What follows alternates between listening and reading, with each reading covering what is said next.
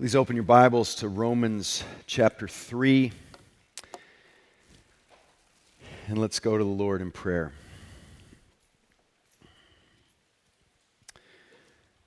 Heavenly Father, you are a good and gracious King, and we indeed come before you this morning with nothing in our hands to offer you, a God who has no unmet needs. But we're grateful that you have created us in your image, for your glory, for relationship with you. And you provide everything we need for that and for every day. Lord, we're grateful for your word. We're grateful for those who've come before us in the history of the church to help us understand your word more clearly. And Father, now as we go to your word, I pray that we would learn from you as the Spirit enables us. Lord, we don't want to be just informed, but transformed. So help us now in this, we pray. In Jesus' name, amen. Well, we are off to a great start in our Reformation Conference this weekend. I've been so grateful for those who've contributed thus far, for those of you who've been part of this and are part of it now. It's been so rich and so helpful. If you got a booklet, how many of you have booklets from the Reformation Conference? All right, never mind. Let me just read this to you. This is my summary in the Reformation booklets that, do we have more of those? Yeah? Larry has a whole box of them. You look like Santa Claus, Larry. If you'd like a Reformation book, would you raise your hand? There's some info. But let's listen to this description of our time together this morning in this message. Justification is the article by which the church stands and falls. That sounds like it must be an overstatement. But if we understand that whether the church stands or falls depends on how well she understands the gospel, we will see why Luther said this. To be made right with God through the imputed righteousness of Christ, righteousness that is put on our account, in other words, by faith alone, without contributing anything of our own merit, is indeed at the heart of the good news of the Christian faith.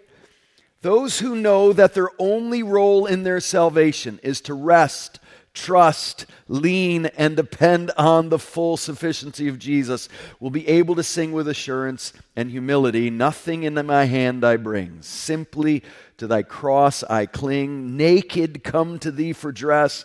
Helpless look to thee for grace. Foul I to the fountain fly. Wash me, Savior, or I die. Martin Luther, the father of the Reformation, understood this truth in a way that saved his life. He was a very religious man, a monk, a man who he said, if you wanted to find somebody who was doing it all right from a religious perspective, I was your man. But he was terrified of God because he didn't understand justification by faith alone. And he had a conversion. He went from darkness into light. Here's how he described that. Finally, God took pity on me. While I was meditating day and night and examining the implications of the words, the righteousness of God is revealed in the gospel, as it is written, the righteous shall live by faith, I began to understand that the righteousness of God here means the righteousness which God gives and by which the righteous lives if he has faith. Immediately, I felt myself reborn. That sort of understanding is essential. It's at the very heart of the gospel, the very heart of the life of the church. If we don't understand this, we don't understand what it means to be a Christian. We don't have relationship with God. The just shall live by faith. We have been preaching through the book of Genesis, and I preached a few weeks ago on Genesis 15, and I told you that was part 1, and I was going to preach part 2 this week. And that's what we're really doing. We're really not taking, in this sermon, a pause from our Genesis series. I want to leap to the New Testament treatment of the life of Abraham this morning in Romans 3 and 4. But I want us to realize that what God does for us in Christ wasn't something completely new. It was actually the fulfillment of what he had been promising ever since Adam and Eve had rebelled against God in the Garden of Eden. He promised that there would be a day where the seed of the woman would come, and he would bruise the serpent's head, and he would fix this massive problem called sin that human beings have gotten themselves into. And that's brought through the great saints throughout the Old Testament, and then in Jesus and in the apostles, we see this fulfillment of this work that God promised would come to pass. It's what's described in Habakkuk 2:4. The just shall live by faith. It's what is described in Galatians 3. Know then that it is those of faith who are the sons of Abraham. Those who are by faith, the sons of Abraham. And the scripture, foreseeing that God would justify the Gentiles by faith, preached the gospel beforehand to Abraham, saying, in you all the nations shall be blessed. So then those who are of faith are blessed along with Abraham, the man of faith. Abraham exhibited faith in his life by leaving his homeland when God said, leave, and I'm not telling you where you're going, you just trust me. And at times he did waver in his faith, but he becomes for us an example of overarching truth of his life is that he trusted God. He believed God. He took him at his word. And he becomes an example to us, and we become sons of Abraham, it says. Anybody learn that song when you were a kid? Father Abraham. Amen. Go. Narcissus is even, could you stand up and do them? Come on, Narcissus, stand up. Come on, you're going to be a lawyer. You got to be able to do these kinds of things. Come on. Come on. Yeah, stand up. No, they can't see you. I'll sing. You do it. Father Abraham had many sons. Many sons had Father Abraham. Thank you, Narcissus. That was a manly thing of you to do right there. It was. Father Abraham had many sons. Many sons had Father Abraham. And then the big clincher in the song comes, and I have one of them, and so are you. Yes, I'm one of them. I'm a son of Father Abraham. How? I'm not Jewish. I didn't practice old covenant laws. So how am I a son of Abraham? By faith.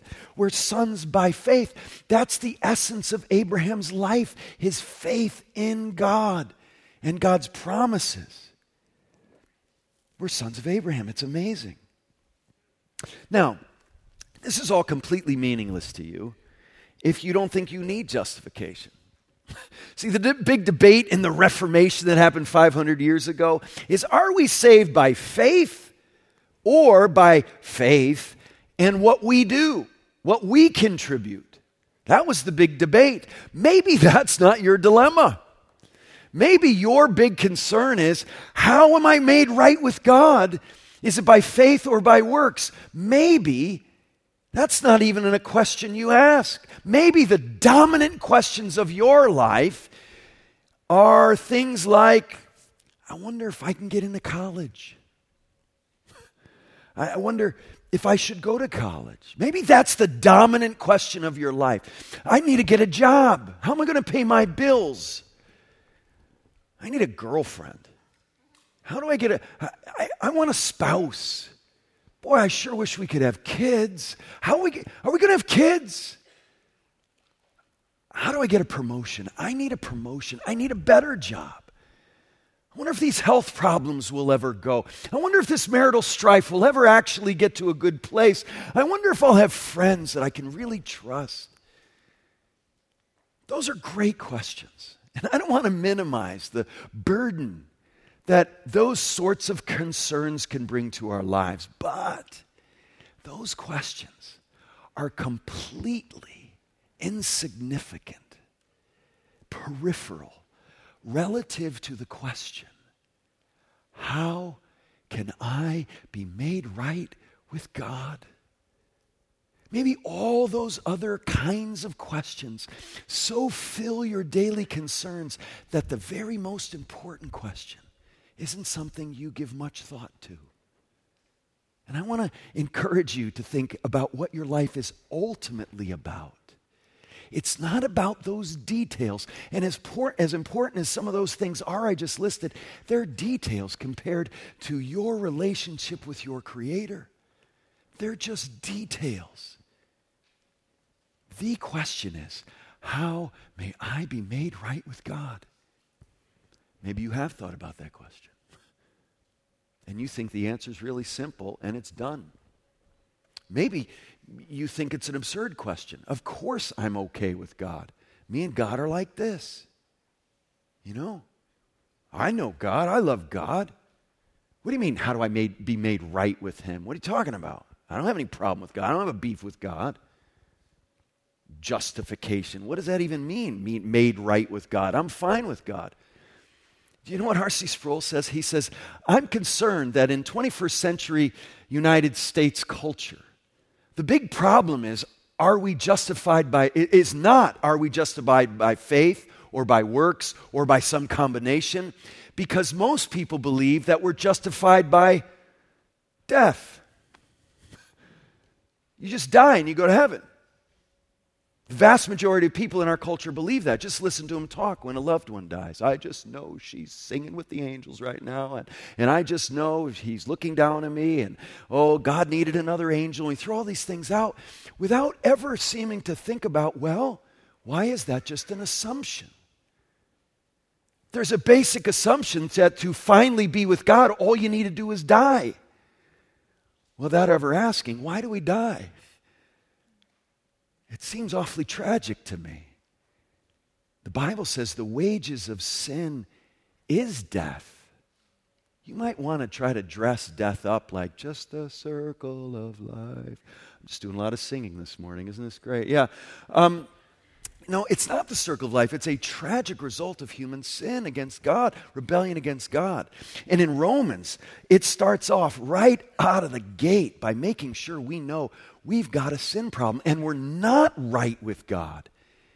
Unless God does something drastic and miraculous and that only He can do, we will die in our sin.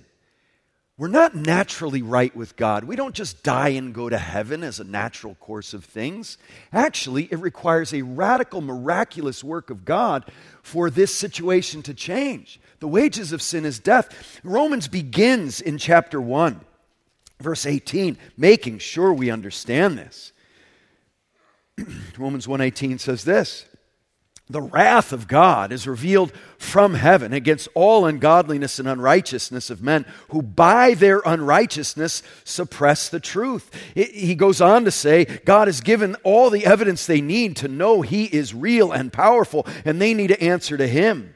But that's not how human beings respond.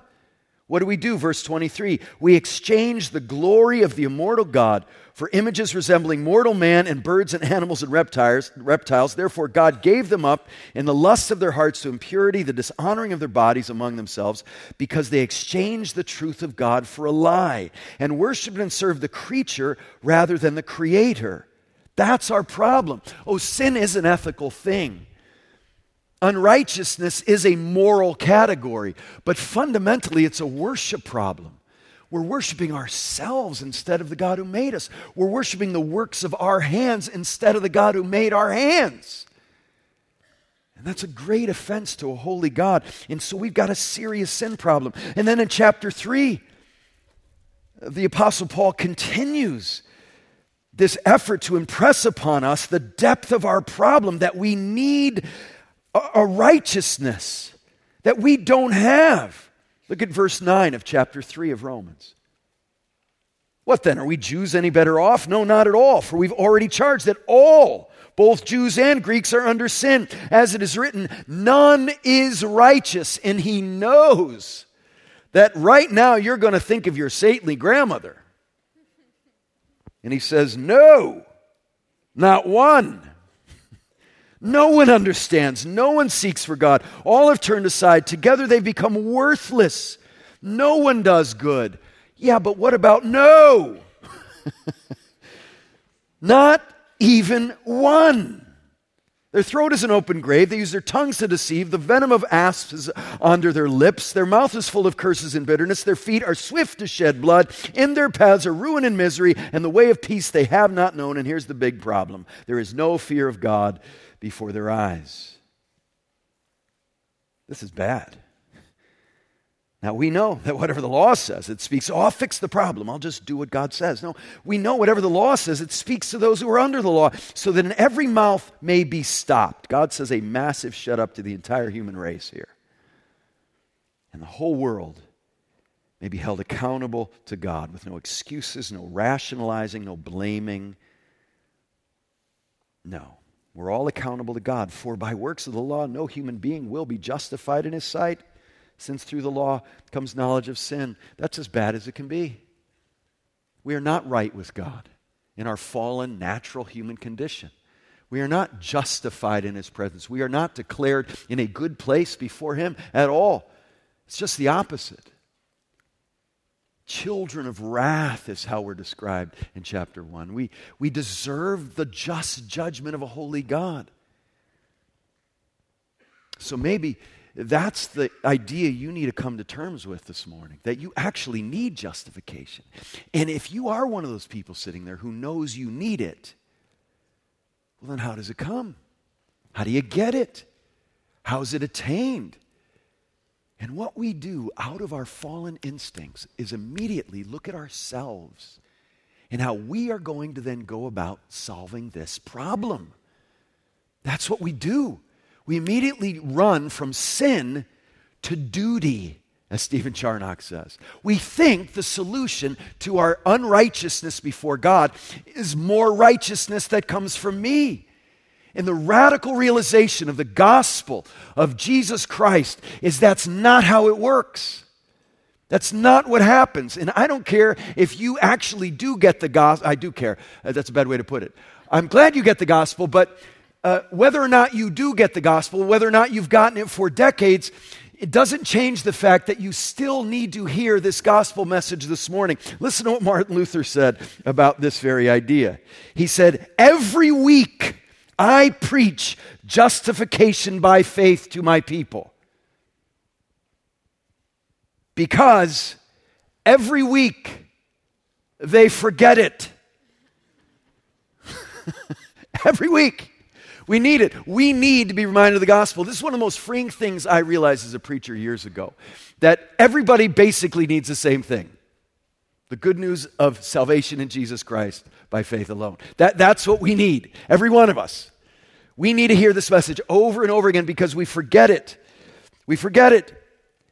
And so if you do know you need God to do something, how does that happen? Is it what I do? Is it what God does? Some combination of those two things? And we need to realize that it's God who does this. He brings the solution. Look at verse 21. Thank God for this. Listen. But now the righteousness of God has been manifested, shown, displayed. Apart from the law, what we do, although the law and the prophets bear witness to it, it's not a whole brand new thing. It's a fulfillment of an old thing. The righteousness of God through faith in Jesus Christ for all who believe. Believe, trust, depend, rely. For there's no distinction. For all have sinned and fall short of the glory of God and are justified, made right by His grace as a gift through the redemption that is in Christ Jesus, whom God put forward as a propitiation, one who satisfies God's righteous anger towards sinners. He satisfies it. He removes it. It's not that God isn't angry towards sin. He most certainly is. There was a preacher years ago who had a nationwide tour he did, and the name of the tour is God's Not Mad. And I had a friend who wanted to have a tour that he started at the same time called God's As Mad as Hell. Because the solution is not believing God's not mad. The solution is believing that he took that anger and judgment towards sin and directed it to himself in his Son on a cross. It's a transfer of righteous anger away from us to his Son. Oh, God hates sin. Of course he does. Don't you? And he's angry about sin, aren't you? But what does he do with that? He, in his love and grace, sends his only Son to become one of us, to represent us in his perfect life of righteousness and perfect sacrificial death on a cross. And God directs that righteous anger toward Jesus. That's the solution. God does this. It's the righteousness of Christ. It's the perfect sacrifice of Christ that does this. A great salvation has been accomplished outside of us.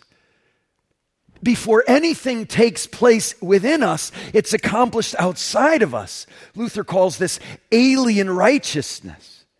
This wonderful gift given to the one who has faith in Jesus, whom God put forward as a propitiation, verse 25, by his blood to be received by faith. This was to show God's righteousness because his divine forbearance had passed over former sins. It was to show his righteousness at the present time so that he might, listen to this, let this have the weight it deserves, so that he might be just, the holy righteous one, and the justifier of the one who does everything right. No, of the one who goes to church every Sunday. No, of the one who never committed really bad sins. No, the one who was baptized or the ones who took the Lord's Supper. No, the one who has faith in Jesus. Oh, don't despise the simplicity. This is a problem here. There's a simplicity in here that we can have disdain for. Come on, you're telling me that all I do is nothing but rely, nothing but trust completely. I don't contribute anything to this. That's right. It's by faith. It's by faith. He goes on, verse 27. What then becomes of boasting? It's excluded. By what kind of law? By law of works? No, but by the law of faith. For we hold that one is justified by faith apart from works of the law. Or is God the God of Jews only? Is he not the God of Gentiles also? Yes, of Gentiles also. Since God is one, he will justify the circumcised, the Jews by faith, and the uncircumcised Gentiles through faith. Do we then overthrow this law by faith? By no means. On the contrary, we uphold the law. It's by faith. This is an awesome thing. This is the most freeing thing in the world. We hated it first. I think this is the offense of the cross. The cross is offensive because it's a naked, bleeding man publicly executed. Oh, that's offensive. But that's not nearly as offensive to proud humans as this idea that on that cross, what's actually happening is God is completely providing for you what you could never provide, which means you don't contribute anything to your salvation. You don't earn it, you don't prove it, you don't demonstrate yourself worthy of it, you don't work it off, not even a fraction of 1%. God doesn't save you almost entirely. He saves you completely. Anybody who's truly saved from their sins and declared righteous by God has been radically and miraculously saved, even if you don't have a story of 10 years on Skid Row. You've been radically saved as much as anyone who's truly right with God because of Jesus. It's by faith. This is the great equalizer. This is the level ground. This is why among the people of God, we are all on equal ground at the cross. The ground at the foot of the cross of Jesus is completely level. No, not literally, Probably was quite rocky and bumpy, but I'm talking metaphorically right here. Yes, it's completely level. There's no one who comes to Christ with even a little bit of merit. It's just faith. It doesn't even have to be a massive amount. It just needs to be a simple recognition that I can't do it anymore. I can't win God's approval, earn the affirmation and the justification before a holy God. I need Him to do that for me. And He's done it in Christ. Not I, but Christ. Christ in my place. That's what this is. And that's what trust in Him is. It's leaning all our weight on Him, not depending on ourselves any longer for anything. Do you know in just chapter 3, verses 21 through 31, faith is mentioned 9 times. In the chapter of Romans 4 that unpacks justification by faith alone, grounded in Abraham's faith as the example that we have too, justification by faith is talked about 13 times. This becomes this central realization that we trust God, and everything changes. Everything is different now. This faith is something that isn't, God does His part, I do my part. Meets us halfway, 50-50. It's not 90-10. It's not 99-1. It's God. See, faith is not this. Leaning on the promises of God. Faith is not even this. Faith isn't even this. It's more like this. That's it. This is faith, people. I'm just here, trusting, right? That's faith. See, I'm still doing some of it if I'm even doing this, right? Faith is just, I wave the white flag at my own self-sufficiency. I don't contribute a thing to this except my need. Calvin called faith an empty vessel we bring to God to be filled. That's what we have in Him. He gives us this amazing faith that we then exercise in this way. Listen to Luther. Let's hear from Father Martin right here. There he is. Martin! Big German dude. Those are my people, right? So, listen to what he says. I want you to listen to what he says, but I want you to listen to how he says it. Some of you may be sitting there, it's all these reformers. I don't care about Martin Luther. I just want to hear the Bible, right? Well, why are you here? I'm talking, right? So that's how God does it.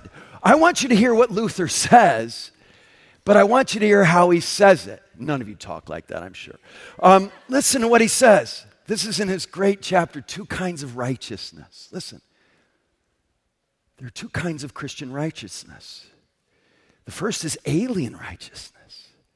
That is the righteousness of another, instilled from without. This is the righteousness of Christ by which He justifies through faith. Now listen to his method of arriving at these conclusions. The reason we're listening to Luther is because he listens to God in His Word. Before there was a concordance on the planet, before he could look it up on his phone, he cut him, he's bleeding Bible all over the place. Listen. For as it is written, 1 Corinthians 1, whom God made our wisdom, our righteousness, and sanctification and redemption. In John 11, Christ Himself states, I'm the resurrection and the life. He who believes in me shall never die. Later He adds in John 14, I am the way, the truth, and the life. This righteousness then is given to men in baptism whenever they are truly repentant. Therefore a man can with confidence boast in Christ and say, mine are Christ's living, doing, and speaking, His suffering and dying, mine as much as if I had lived, done, spoken, suffered, and died as He did, just as a bridegroom possesses all that is his bride's, and she all that is his, for the two have all things in common, because they are one flesh, so Christ and the church are one spirit. Ephesians 5, 29 and 32, Genesis 2, 24. Thus the blessed God and Father of mercies has, according to Peter, granted to us very great and precious gifts in Christ. 2 Peter 1:4, Paul writes in 2 Corinthians 1:3, blessed be the God and Father of our Lord Jesus Christ, the Father of mercies, God of all comfort, who has blessed has blessed us in Christ with every spiritual blessing in heavenly places. This inexpressible grace and blessing it was long ago promised to Abraham in Genesis 12. And in thy seed, that is in Christ, shall all the nations of the earth be blessed. We could go on, but he got it. He got it, and this is so counter to how we think it must be and should be. There's a simplicity to it that we can revolt against, saying, no, it's got to be more complicated than that. It's got to require more of me than falling at the feet of Jesus with nothing in my hand but my sin and my need. This is the gospel. This is the gospel as clearly as we can say it. If we had time, we would go through Romans chapter 4, and you would see that he goes to Abraham. Watch in verse 1. What then shall we say was gained by Abraham, our forefather, according to the flesh? For if Abraham was justified by works, he has something to boast about, but not before God. For what does the scripture say? Abraham believed God, and it was counted him as righteousness. Now to the one who works, his wages are not counted as gifts, but as his due, and to the one who does not work, but trusts him who justifies the ungodly, his faith is counted as righteousness. Just as David speaks of the blessing of the one whom God counts righteousness apart from works. Now David, here's the adulterer, the murderer, David, yes, the man after God's own heart, though.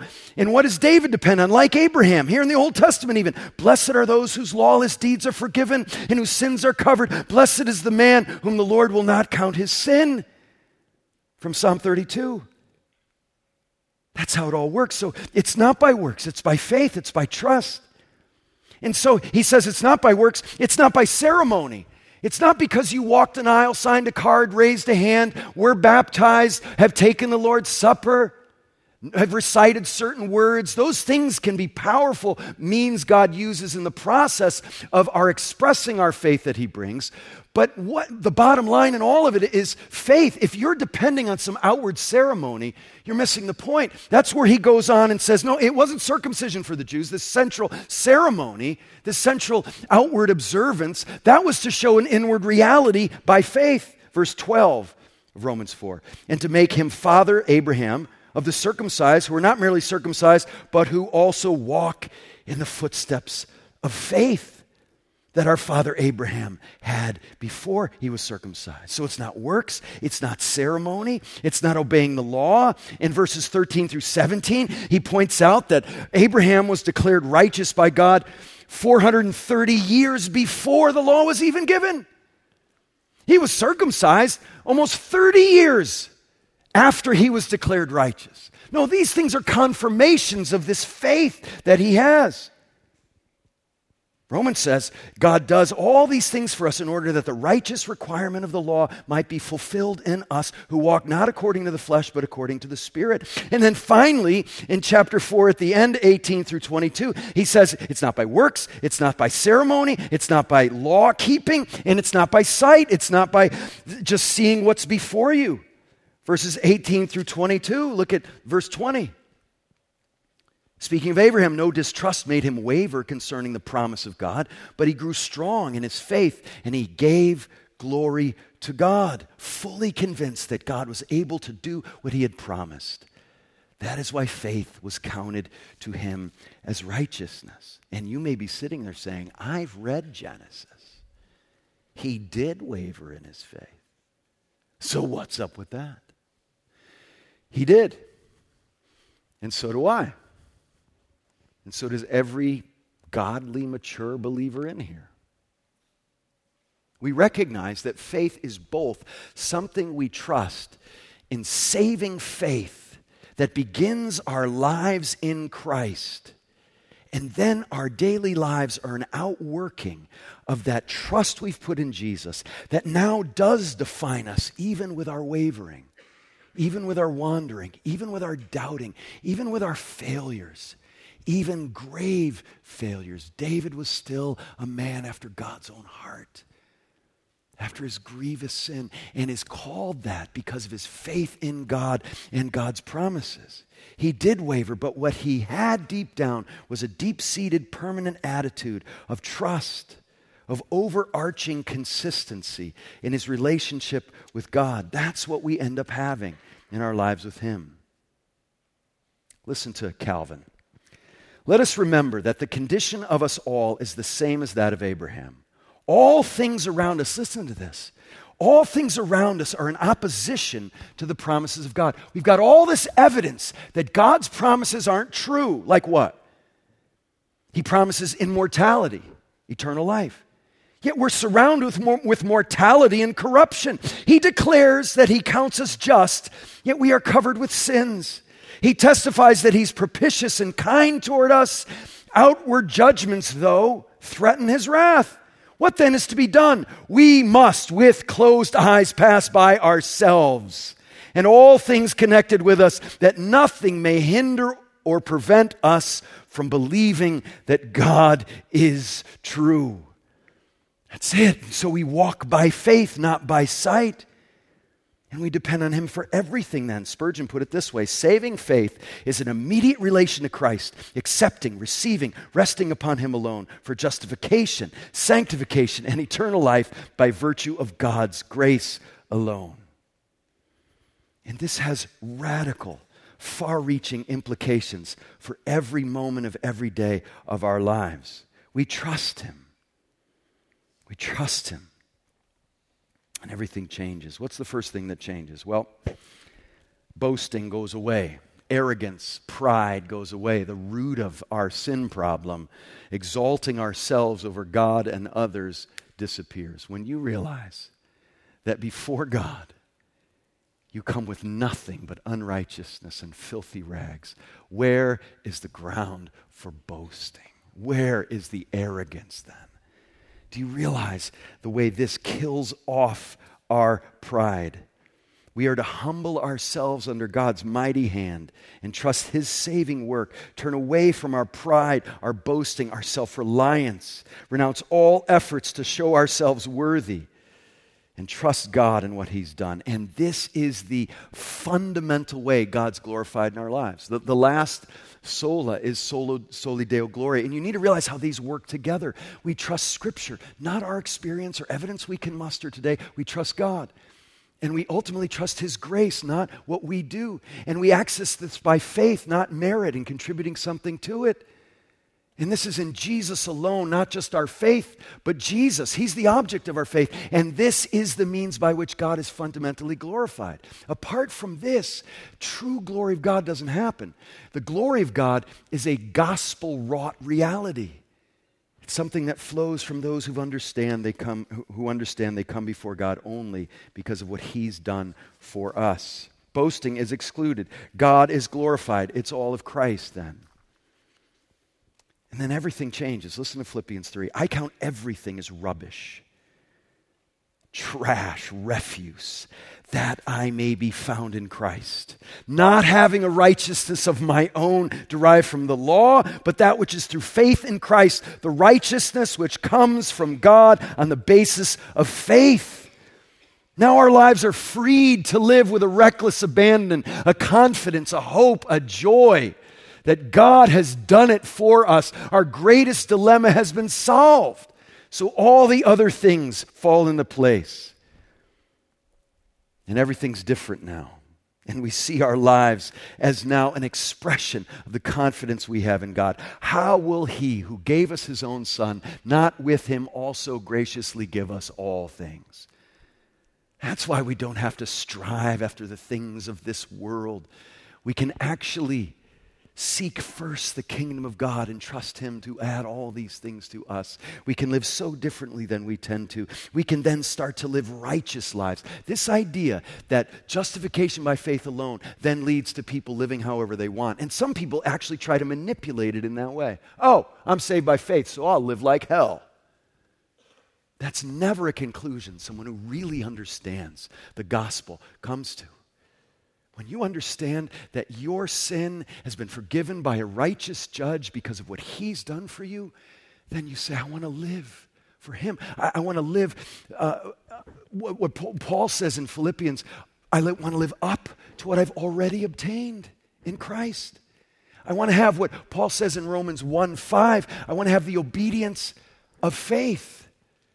I want to have a righteous life. And now we live holy lives. We live righteous lives, grounded in faith, grounded in God's provision, in the power of the Spirit, no longer trying to earn something or prove something, but simply living out of faith and gratitude for what He's done for us. We have so many problems in our day.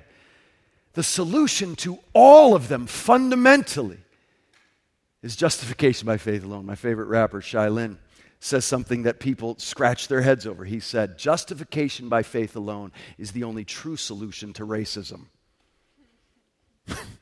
What? And they have nothing to do with, no, they do.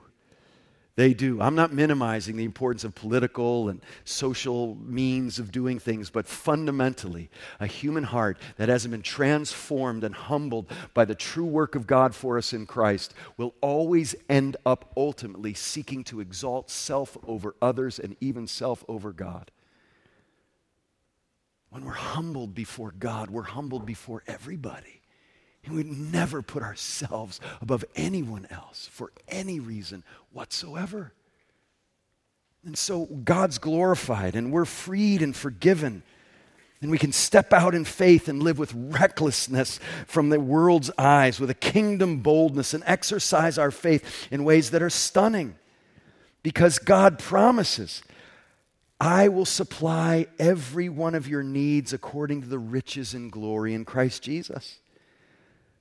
Romans 8 puts it this way, what shall we say to these things, these gospel things? If God is for us, who can be against us? He who did not spare his own son for us, how will he not also with him graciously give us all things? We now cannot just live lives of gratitude and righteousness. We can live lives of great faith, stepping out in boldness, realizing that if our great dilemma of sin is handled by God, He'll handle everything else, and we can follow Him no matter where He leads. No matter where He leads. I was just talking to Rick Floyd this morning. Rick and Melanie Floyd got married and moved to a village like 14,000 feet in Peru, had their first baby in a potato bin over there, and stepped out in faith and went to a people who thought they were crazy. Who are these white people coming in here and wanting to know about us? What would make anybody do something like that? I met a man. Could we show his photograph, guys? This is Bailey Marks. Bailey and his wife Elizabeth. I look young there, don't I? That was 9 years ago. But that's Bailey Marks. Bailey Marks in 1967 had only been a Christian 3 years. And Bill Bright came to him, who was starting Campus Crusade for Christ, and said, Bailey and Elizabeth, I would like you to go to Asia and start a work there. He was a Christian 3 years, had 3 kids, had a really successful business he walked away from to go start a work for Campus Crusade in Asia. And he and his wife spent years there raising up 2,000 leaders in that Asian ministry. It's going to take a really long time for Bailey and Elizabeth to meet all the people who know Jesus because of their efforts that they took starting in 1967 after having been Christians only 3 years. I got to meet him. Don and I went to Budapest. Karen, there you go. We went to visit Jack and Karen in Budapest, and I was speaking this conference here, and I met Bailey Marks, and I said, Bailey, I tend to ask 2 questions to godly people. I said, how do you keep your faith alive and vibrant, and what's your concern for the coming generation?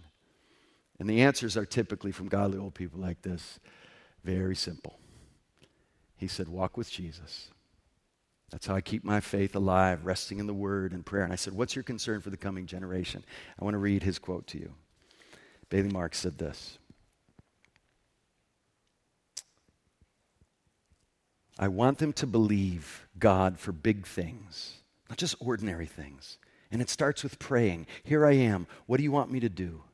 My biggest concern for the coming generation is that they step out in faith and trust God for big things. And that kind of faith starts with saving faith in Jesus. When that's our anchor, the ship will be fine. And we can live lives of profound hope and faith, following Him wherever He leads. Abraham left Ur to head to Canaan, the promised land. Let's start heading to the promised land with more resolute faith than we've ever had before, because God has done it for us in Christ. Lord, help us. We need help. We are a frail people. We're a distracted people.